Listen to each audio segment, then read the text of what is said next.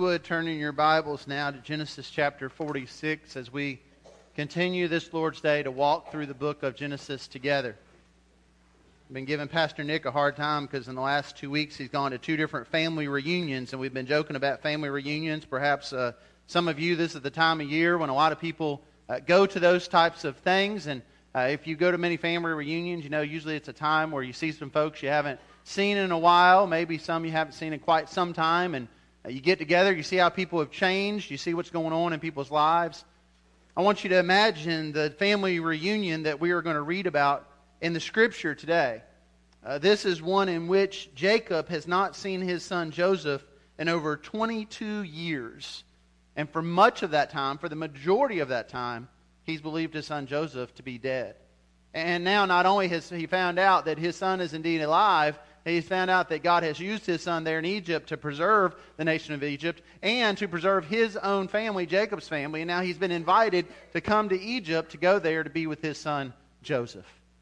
But in order to do that, it requires great faith because it means that Jacob is going to have to leave the land of promise and go to a land that has been for those who were unfaithful, the land of Egypt, the land of paganism. And so as we read today's text, as we read about Jacob making that transition from the promised land to the land of Egypt, I want you to consider what we learned here about faith, about walking in faith. I want you to consider how the Scripture teaches us we are to deal with fears we have about stepping out in faith. And most of all, I want you to consider the gospel of Jesus, as I believe this text and every text in the Bible will point us towards. If you are able to, if you will stand together as I read this text for us out of reverence for the holy Word of God. And we pick up in God's Word in Genesis 46, beginning in verse 1, and this is what the Lord's Word says to us. So Israel took his journey with all that he had, and came to Beersheba and offered sacrifices to God, God of his father Isaac. And God spoke to Israel in visions of the night and said, Jacob, Jacob. And he said, Here am I. And then he said, I am God, the God of your father. Do not be afraid to go down to Egypt, for there I will make you into a great nation. I myself will go down with you to Egypt, and I will also bring you up again, and Joseph's hand shall close your eyes. Then Jacob set out from Beersheba. The sons of Israel carried Jacob their father and their little ones and their wives and the wagons that Pharaoh had sent to carry him. They also took their livestock and their goods which they had gained in the land of Canaan, and came to Egypt, Jacob and all of his offspring with him, his sons and his sons' sons with him, his daughters and his sons' daughters, all the offspring he brought with him into Egypt. Now these are the names of the descendants of Israel who came with him into Egypt. Jacob and his sons, Reuben, Jacob's firstborn, and the sons of Reuben, Hanok, Palu, Hezron, and Carmi. The sons of Simeon, Jemuel, Jamin, Ohad, Jachin, Zohar, and Shaul, the son of a Canaanite woman. The sons of Levi, Gershon, Kohath, and Merari. The sons of Judah, Onan, Shelah, Perez, and Zerah. But and Onan died in the land of Canaan. And the sons of Perez were Hezron and Hamuel. The sons of Issachar, Tul, Puvah, Yob, and Shimron. The sons of Zebulun, Sered, Elon, and Jaleel. These are the sons of Leah, whom she bore to Jacob in Paddan Aram, together with his daughter Dinah. Altogether his sons and his daughters numbered 33. The sons of Gad, Ziphion, Haggai, Shuni, Esbon, Eri, Arodi, and Ariel. The sons of Asher, Imnah, Ishva, Ishvi, Beriah, and Sarah their sister. The sons of Beriah, Heber, and Malchiel. The sons of Zilpah, whom Laban gave to Leah his daughter, and then she bore to Jacob 16 persons. The sons of Rachel, Jacob's wife, Joseph and Benjamin. And to Joseph in the land of Egypt were born Manasseh and Ephraim, from Asnath, the daughter of Potiphera, the priest of On, bore to him. The sons of Benjamin, Bela, Besher, Ashbel, Gerah, Naaman, Ehi, Rosh, Mupim, Hupin, and Ard. These are the sons of Rachel who were born to Jacob, 14 persons in all. The sons of Dan, Hushim, and the sons of Naphtali, Jaziel, Guni, Jezer, and Shimlil. These are the sons of Bilhah, whom Laban gave to Rachel his daughter, and then she bore to Jacob 7 persons in all. All the persons belonging to Jacob who came into Egypt, who were his own descendants, not including Jacob's sons' wives, were 66 persons in all. And the sons of Joseph who were born to him in Egypt were 2. All the persons of the house of Jacob who came into Egypt were 70. He had sent Judah ahead of him to Joseph to show the way before Goshen, and they came up to the land of Goshen. Then Joseph prepared his chariot and went up to meet Israel, his father, in Goshen. He presented himself to him and fell on his neck and wept on his neck a good while. Israel said to Joseph, "Now let me die, since I have seen your face and know that you're still alive." Joseph said to his brothers and to his father's household, "I will go up and tell Pharaoh and will say to him, 'My brothers and my father's household who were in the land of Canaan have come to me. The men are shepherds, for they have been keepers of the livestock, and they have brought their flocks and their herds, all that they have.' When Pharaoh calls you and says, 'What is your occupation?' you shall say, 'Your servants have been keepers of the livestock from our youth even until now, both we and our fathers, in order that you may dwell in the land of Goshen. For every shepherd is an abomination to the Egyptians.'" If you would, pray with me. Father God, we pray in Jesus' name that you might teach us from this word. We realize this morning this section of the Scripture contains names that are very unfamiliar to us, and so often we just kind of skip over texts like this one, and yet I believe you have a word for us from this. So help us amidst the unfamiliar to see the gospel. Help us in names we don't understand to understand the gospel. Lord, teach us through your word today. We pray in Jesus' name. Amen. You may be seated.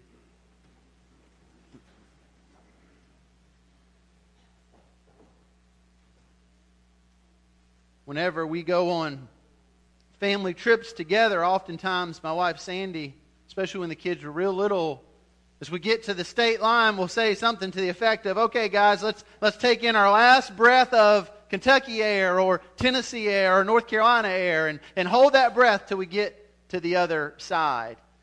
Maybe you do something like that with your kids, or something else that kind of marks we're moving from one place to another. We're crossing a boundary here, just to point those things out.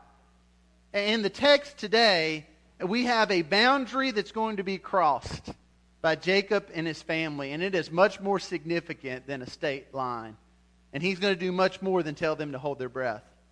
What we have here is Jacob being called to leave the land of promise, leave the promised land, which had been his singular focus for so much of his life, and to go to Egypt. Egypt was a place that, for Jacob's ancestors, not really good things that happened there. Egypt was a place full of paganism. Egypt was a place full of godlessness. And so, as Jacob is called to go there, he is probably considering his grandfather Abraham, who, when there was famine in the land, fled to Egypt. And if you remember what happened there, he sinned greatly.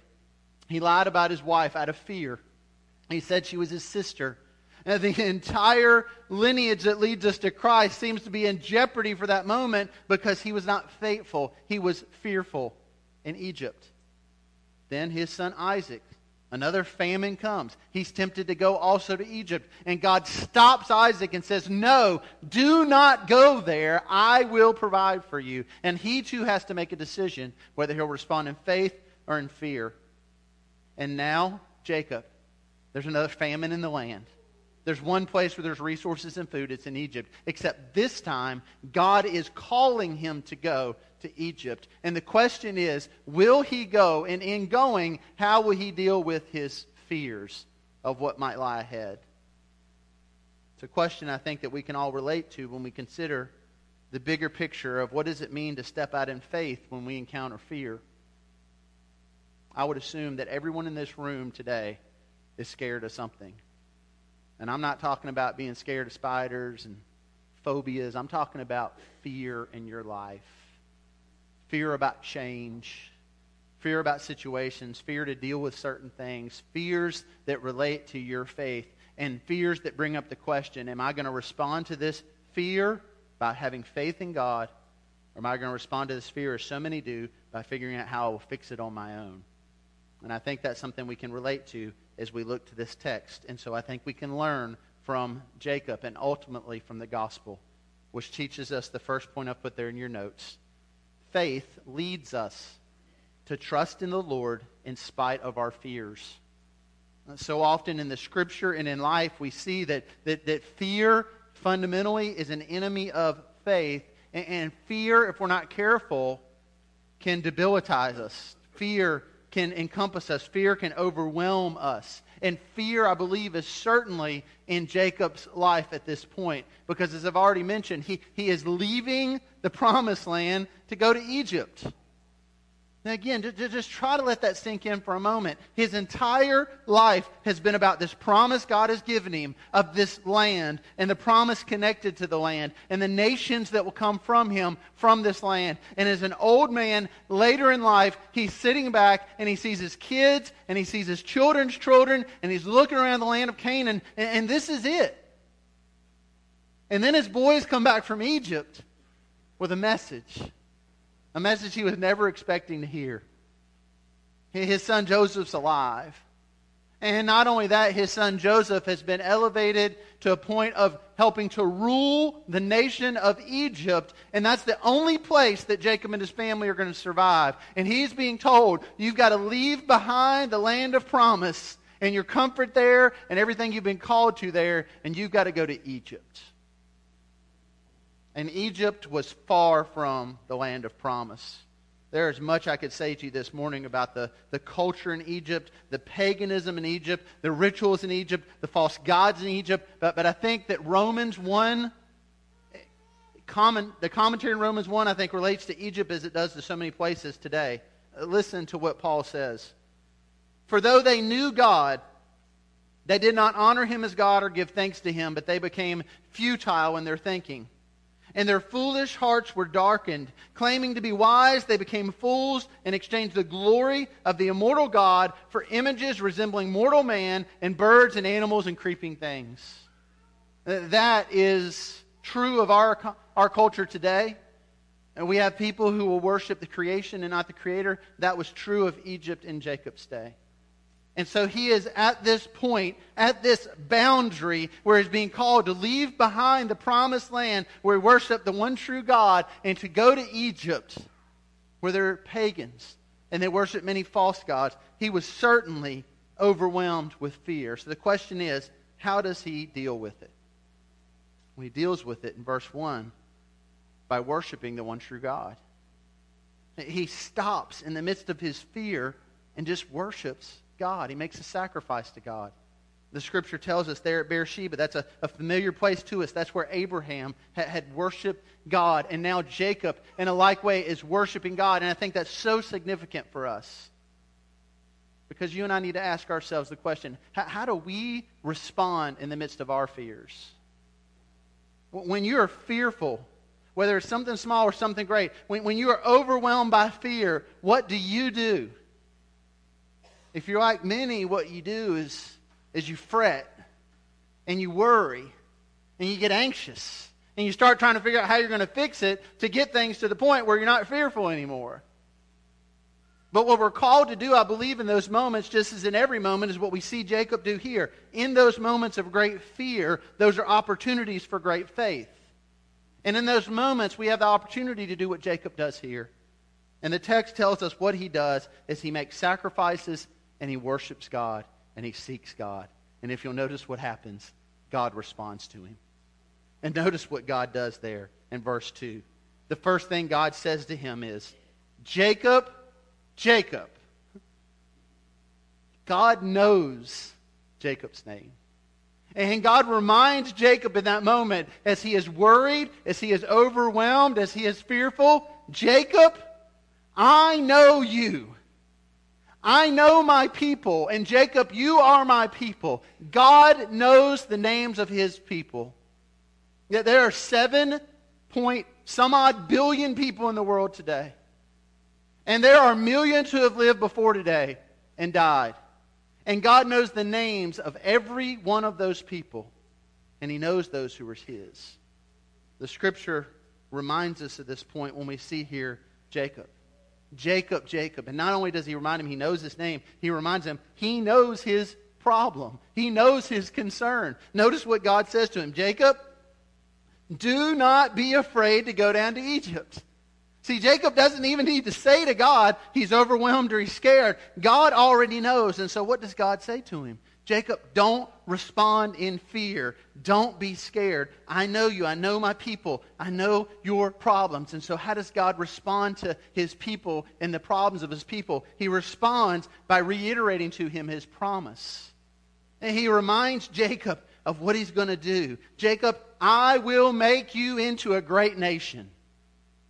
Why does Jacob need that reminder? Because Jacob's at a point in his life where he has been promised a land and a people. If you remember that promise God made, he told him that his people were going to be great. Kings were going to come from him. Multitudes, nations. And he was going to be in this land. And yet what is happening in Jacob's life?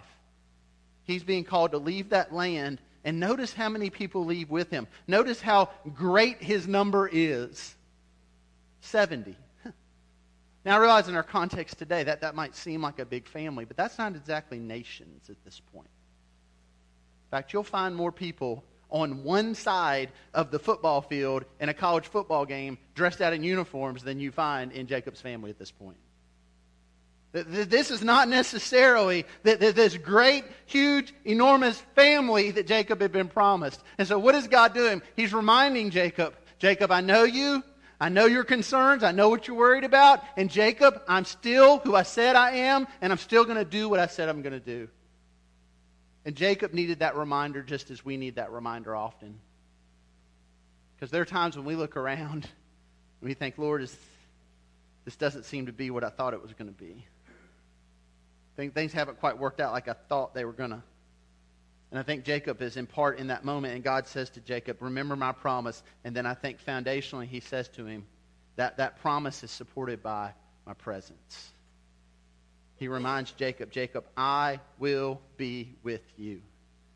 He reminds Jacob that while he's leaving the land of promise, he's not leaving the God of promise. And that God says he will be with him and he will go with him. In fact, he says to Jacob, Jacob, I'm going to bring you back. We know from the text, and I think Jacob probably knows in God telling him that as he says Joseph's going to close his eyes. He's not going to come back alive. But he keeps his promises. He promises his presence. And notice then how Jacob responds. He obeys God, and he crosses that boundary. He worshiped God. He took in that breath, and he walks over there. He goes over there. He crosses over there to Egypt. And in doing that, friends, I think there's a lesson for us. A lesson about how we are to deal with fear in our life. As I've already mentioned, we have fears. Fears that can range in what they are. And oftentimes in those fears, we want people to tell us what to do on one hand, but we don't really want to listen to God's word on the other hand if it tells us to do something we really don't want to do. Because in our fear, we kind of default to our flesh and what our flesh tells us, what we really want to do. I had a guy stop by not too long ago, just randomly at the church. I'd never seen him before, never seen him since. I'm looking around to make sure he's not here because things are going to get real awkward real quick if he is, but I think he is. He came to the office and wanted to speak to a pastor, and so I sat down and talked with him, and he immediately began to share with me all kinds of things going on in his life, specifically this one thing that was just overwhelming him with fear and anxiety and worry.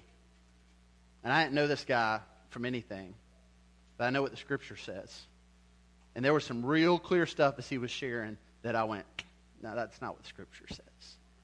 And so I just told him, I said, listen, sir, I don't know you. I'll probably never see you again. I got nothing to lose here. I'm just going to speak to you directly from the Word of God because I assume that's why you came here. I'm a pastor of the Word. I'm going to share with you the Word. This is what the Word says. You need to do this by faith because this is what the Word says.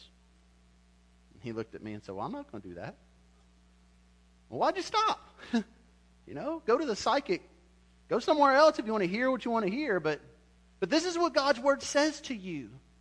It's not what I say, it's what God's Word says. And if you're fearful here, there's a reason. And you've got sin. And this is what the Scripture calls you to do. By faith, trusting in it. Will you do this or not? And he walked out of the office saying, no, I won't. Now, that was some random guy, but friend, I've had that conversation a lot of times. And I've been on both sides of it. And we all have. We all come to those points where we are scared and we are fearful, and we've got to decide, are we going to respond to that fear, or are we going to walk in faith? It can come in many ways. You can be overwhelmed by fear right now because perhaps in your life God is calling you to some sort of change. And most of us don't like change. And we get real fearful about change. We get fearful about the unknown, and we're not sure about this, and we're not sure about this, and what might this look like? And so we're comfortable. And see, that's what Jacob could have done. Jacob could have said, I'm comfortable in the land of promise. I've got things established here. I'm not going where I'm scared. And yet God called him and called us by faith to follow him, to step out in faith.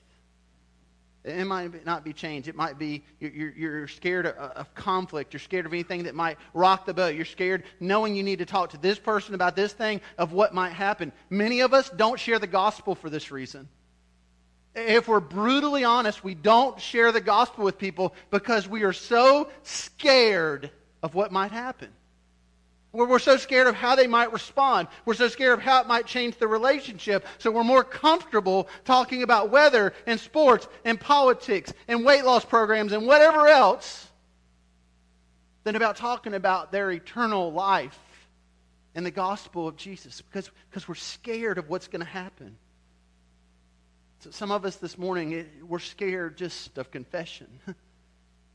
We're just fearful. If the person closest to us in our life really knew what was going on, if we really disclosed to them the sin in our life, if we just cleared the slate and confessed sin, we're so scared of how they're going to respond and of possible rejection that we just cower in that fear. The list goes on, friend. There are literally endless things you can be scared of this morning. But God calls us all to the same thing. He calls us all to walk by faith. And we see here a lesson from one who walks by faith. And he does so by stepping out and by worshiping God. And as he worships God, God reminds him of what I believe he reminds us of in his word. God knew Jacob's name. Friend, God knows our name too. Jesus says in John chapter 10, my sheep hear my voice, and I know them, and they follow me. It's a beautiful illustration of Jesus as the shepherd, and here's all his sheep. And he goes, you know what? I know my sheep, and my sheep know me. And when I say something, my sheep respond to me, and I know who they are. Those sheep over there, they belong to somebody else. They don't listen to my voice. I don't call them by name. These are mine. And if you're a follower of Jesus Christ this morning, you are his. And he knows you. He knows your name. But before your parents were in the hospital trying to say, well, do we name him after your mom or my mom? Or what about this? Or I'm not sure about this name. Before you started flipping through the baby name book, before you even knew or were known of, God knew you. And he knew your name. And he knows everything about you. And so he doesn't just know your name, he knows your fears and he knows your problems. In fact, there's a point in Matthew when the disciples want to know how to pray, and Jesus tells them how to pray, and he starts off by saying this, your Father knows what you need to ask before you ask him. You think about that for a second. That doesn't seem like a great motivator to pray, does it? You know, Jesus teaches us how to pray. Well, God already knows what you're going to ask. Okay. Jesus isn't rebuking the disciples and telling them not to pray. He's reminding them of the power and the sovereignty and the almighty God they're praying to. And he's saying, this God you're going to, you're not teaching him something. You're not turning on the light for him. He knows everything about you. He knows every fear and every concern. And he stands ready to respond. And as he responds to Jacob, he responds to us. He reminds us of his promises. God's word's full of them. And his promises remind us what he said he's going to do, and he's going to be faithful to what he said he's going to do.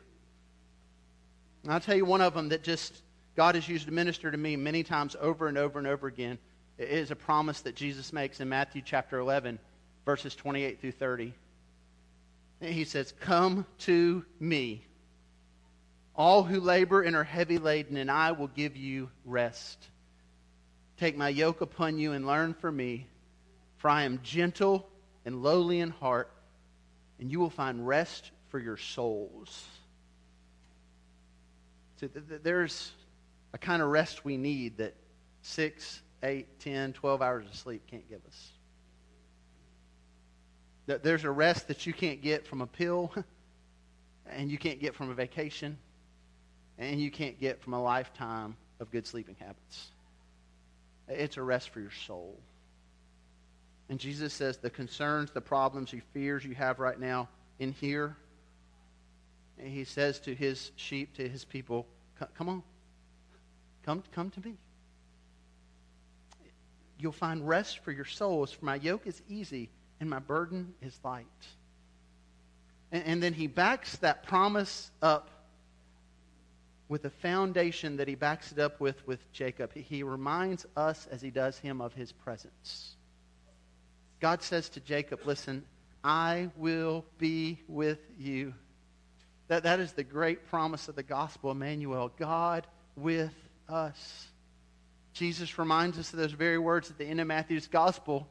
As he's about to ascend into heaven, he says to them, I am with you always. Think of the context. He's just told them, listen, you're going to go to the nations and you're going to make disciples.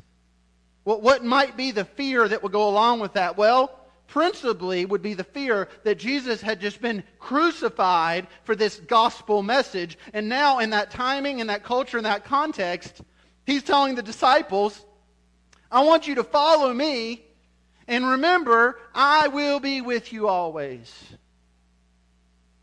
And no matter what your fear this morning, no matter what your fret this morning, no matter what your anxiety this morning, do you realize that promise?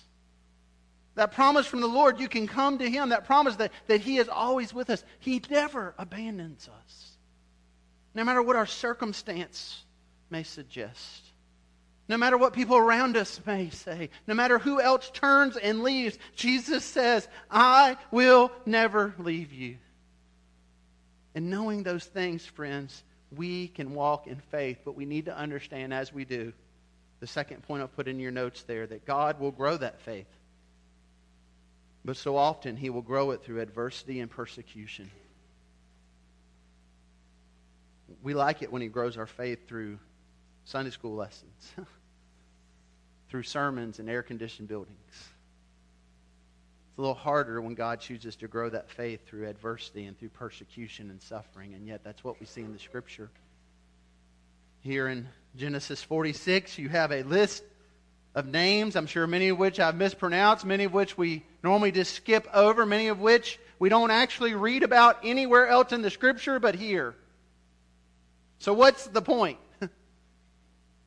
These pages are precious. The space in God's Word is precious.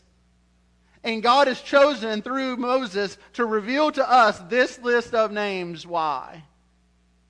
Well, I think there could be many, many reasons, but I want to point out a couple to you this morning. First, I think it's significant that the very short commentary he offers us, particularly in verse 10 of Shaul. This is Simeon's son, the son of a Canaanite woman. Now you think about the context here. Jacob's in the land of promise in Canaan, but he's not the only one there. There are all these Canaanites, all these people who worship false gods, pagan gods. God has warned his people, and God will continue to warn his people. Do not intermarry with them, for their gods will become your gods, and you will forsake me, and you'll begin to worship and follow false gods. God gives this warning consistently throughout his word. And yet what happens to God's people in Canaan? We have here in this lineage, in these 70 people, multiple examples of those who intermarry with these Canaanites and the offspring from them. And you think of Judah and that whole debacle with him, and he marries a Canaanite woman and all that comes from that. I think what God perhaps may be helping us to see here is there's a reason that he's taking his people out of the land of promise and he's taking them down to Egypt. You see, in going to Egypt, they're going to be considered outcast. Even before they become slaves, they're shepherds. And what does the Scripture tell us on multiple occasions now? The Egyptians saw shepherds is an abomination. We don't know all the reasons. We don't know culturally what the issue was. But the Egyptians saw shepherds as those they would separate themselves from. And so what does Joseph tell his father and his brothers? You make sure when Pharaoh asks you who you are, that you tell him your occupation, that we're shepherds. Why does he do that? Because Joseph wants his family in Goshen. Why? Because that will separate them from the Egyptians. Why is that important? Because God's taking his people from a place where they are tempted over and over and over again to fail and to intermarry with the people of that land. And he's going to take them, I would suggest, into a place that is sort of like another ark. He's going to protect his people by insulating them, by rescuing them from destruction, from taking them out of danger. And he's going to put them in this place. And you notice what happens in that place? They multiply greatly. In fact, in the 215 years from the time that God gives the promise to Abraham that through his descendants nations will come until the time Jacob and his family cross out of the promised land into Egypt, Jacob has about 70 descendants. In the next 430 years, that 70 will grow to over 2 million. Now they will suffer and they will face adversity and it will be hard. But they suffered for a purpose and a reason. And I would suggest that one of those is that God is growing the faith of Israel in this time. He is taking them into an ark in Egypt. He's protecting them. He's insulating them. And as he does, they're not intermarrying with the Canaanites anymore. Now his people are flourishing and they are growing. And they're doing that in the midst of great adversity and persecution that you and I don't know today. But there are people in the world who do. I am sad when I make this statement, but it is the truth. We live in a nation now where the church of Jesus is on the decline. In the borders we live in our country, churches are closing their doors day by day, week by week. Memberships are growing smaller, less people are being reached, less people are being discipled. Why? Got air-conditioned buildings. Got bouncy houses for the kids. Got buildings and programs and every different way to publicize and the internet and marketing campaigns and company after company that specializes in growing churches and all these resources and all these tools. And the church is dying here. But it's not dying everywhere. Because there are places where they don't have air-conditioned buildings, where they can't safely preach the gospel.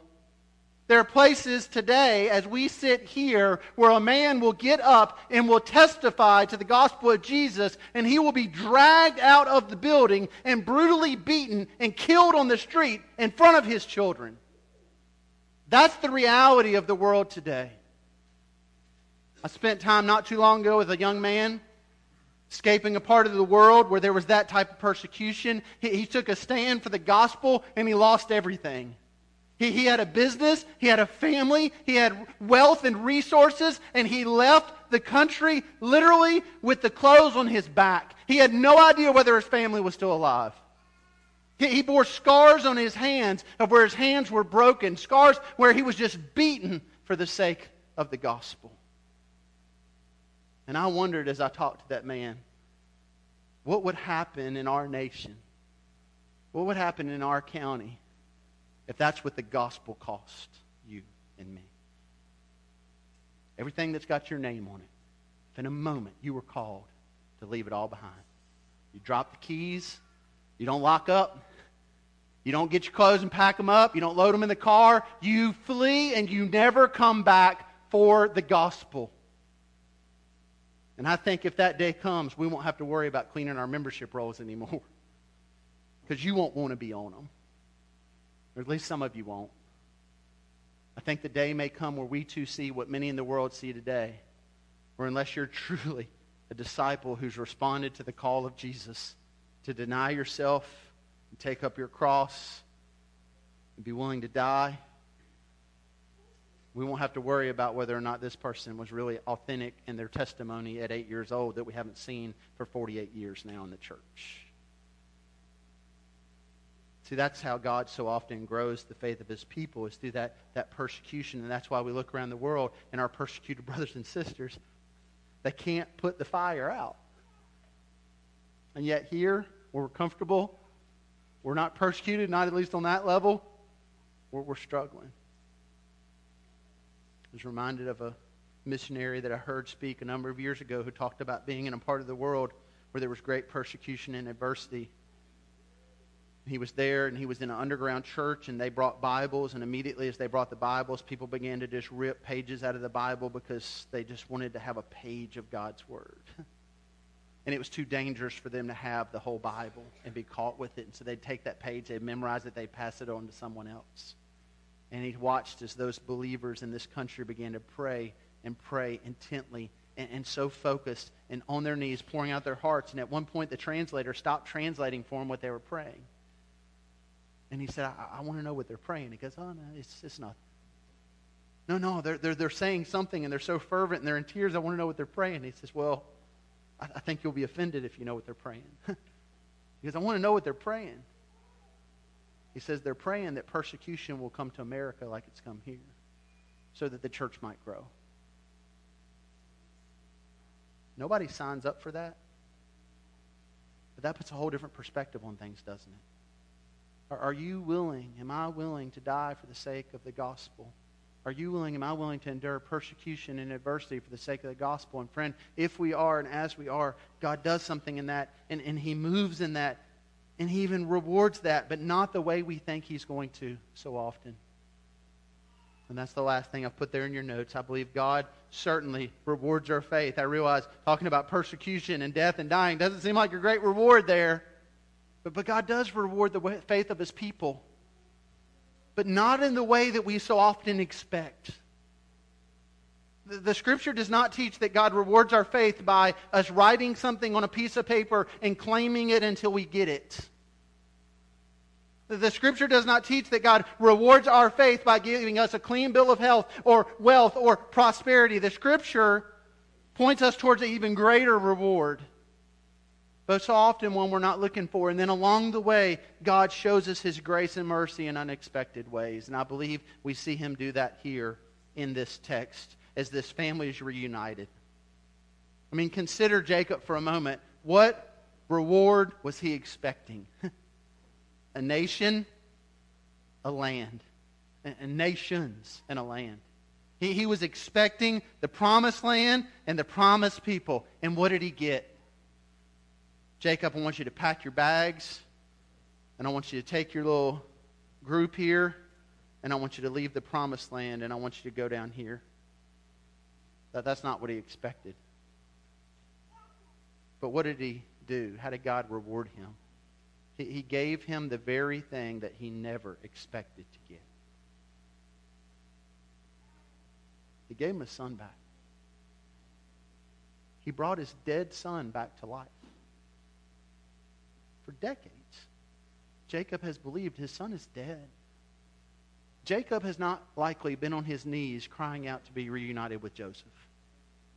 Jacob has died to the reality, to the wish, to the hope that his boy is still alive. And to him, Joseph has been dead. And what does God give him? The very thing he never expected. And a reward he wasn't looking for. And we see a picture of it here when Joseph and Jacob are reunited.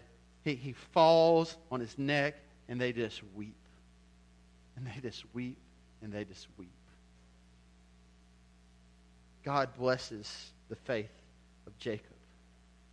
But He does it in a way different than he was looking for. And friend, God blesses our faith that way too. In fact, we read earlier Hebrews, and I mentioned in Hebrews 11, you've got such a list of faithful men and women. And yet, the writer of Hebrews, he summarizes them all by saying this: all these, though commended for their faith, did not receive what was promised. I mean, think about that for a second.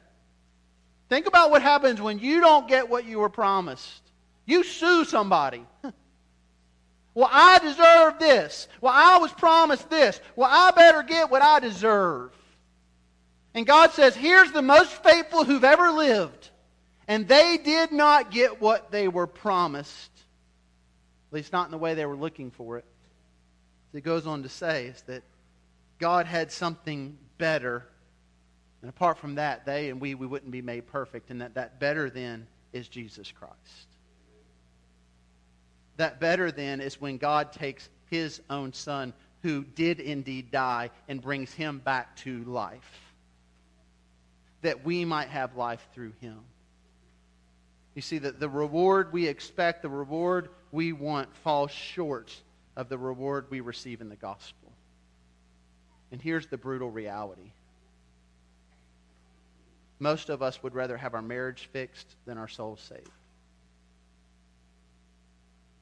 And we get more concerned about getting a clean bill of health than we do about the reality of men and women's souls. Because we settle for a lesser reward. We want it now. We want something to fix stuff. We're scared about things. We want God just to do something. And we lose the focus of the Scripture that says, listen, there's something greater. Jacob, there's something better than the land of promise. And there's a better land that's to come. And it points us to the gospel. And friend, whatever it is you fear this morning, may God use that fear in your life to point you to the gospel. And when you see that fear in light of the gospel, may He so overwhelm you with the reward that comes through that you no longer fear. Because for those in Christ, there is nothing to fear. What can man take from you who know Christ? Can they take your life? Go ahead. I'm going to be with Jesus for eternity. That reward cannot be taken. Jesus says, you are in my hand. You are in the Father's hand. No one can snatch you out of my hand. What can separate us from the love of God, the Scripture asks. And thing after thing after thing after thing is mentioned. The point is, nothing can. Not cancer. Not sickness. Not genetic syndromes. Not bankruptcies. Not failed relationships. Not disappointments. Nothing can separate you and I from the love of God that is offered us in Christ Jesus. And friends, that's the reward. And everything else falls short. And Jesus wants His church to remember that reward. And so not only does He speak of it in His ministry, He leaves us with a reminder of it in His meal, in His supper. We don't celebrate the Lord's Supper so that you don't have to go to lunch today. If you get full from this thimble and this cracker, this isn't going to fill you in that way. We don't celebrate this meal in some way to say, well, God, I've worked really hard, and God, I've done this much, and so thank you for making up the difference with Jesus. We celebrate this meal because Jesus said, you and I need reminders. And you and I need to be reminded that our focus is not to be on the things of this world, but the things in the world to come. And that's why Jesus, when He gets His disciples together, consider the timing. He's about to go to the cross. He's about to die for their sin. Things are about to be so radically different than everything they expected. But He's leaving them with a reminder that's not just for them, but it's for the history of the church to say, I know your name. I know your concerns before you tell me about them. And I've made promises to you that I will keep. And He says to them as He says to us, I will never leave you and I will never forsake you. And that is what we are to be reminded of this morning as we come together to this table.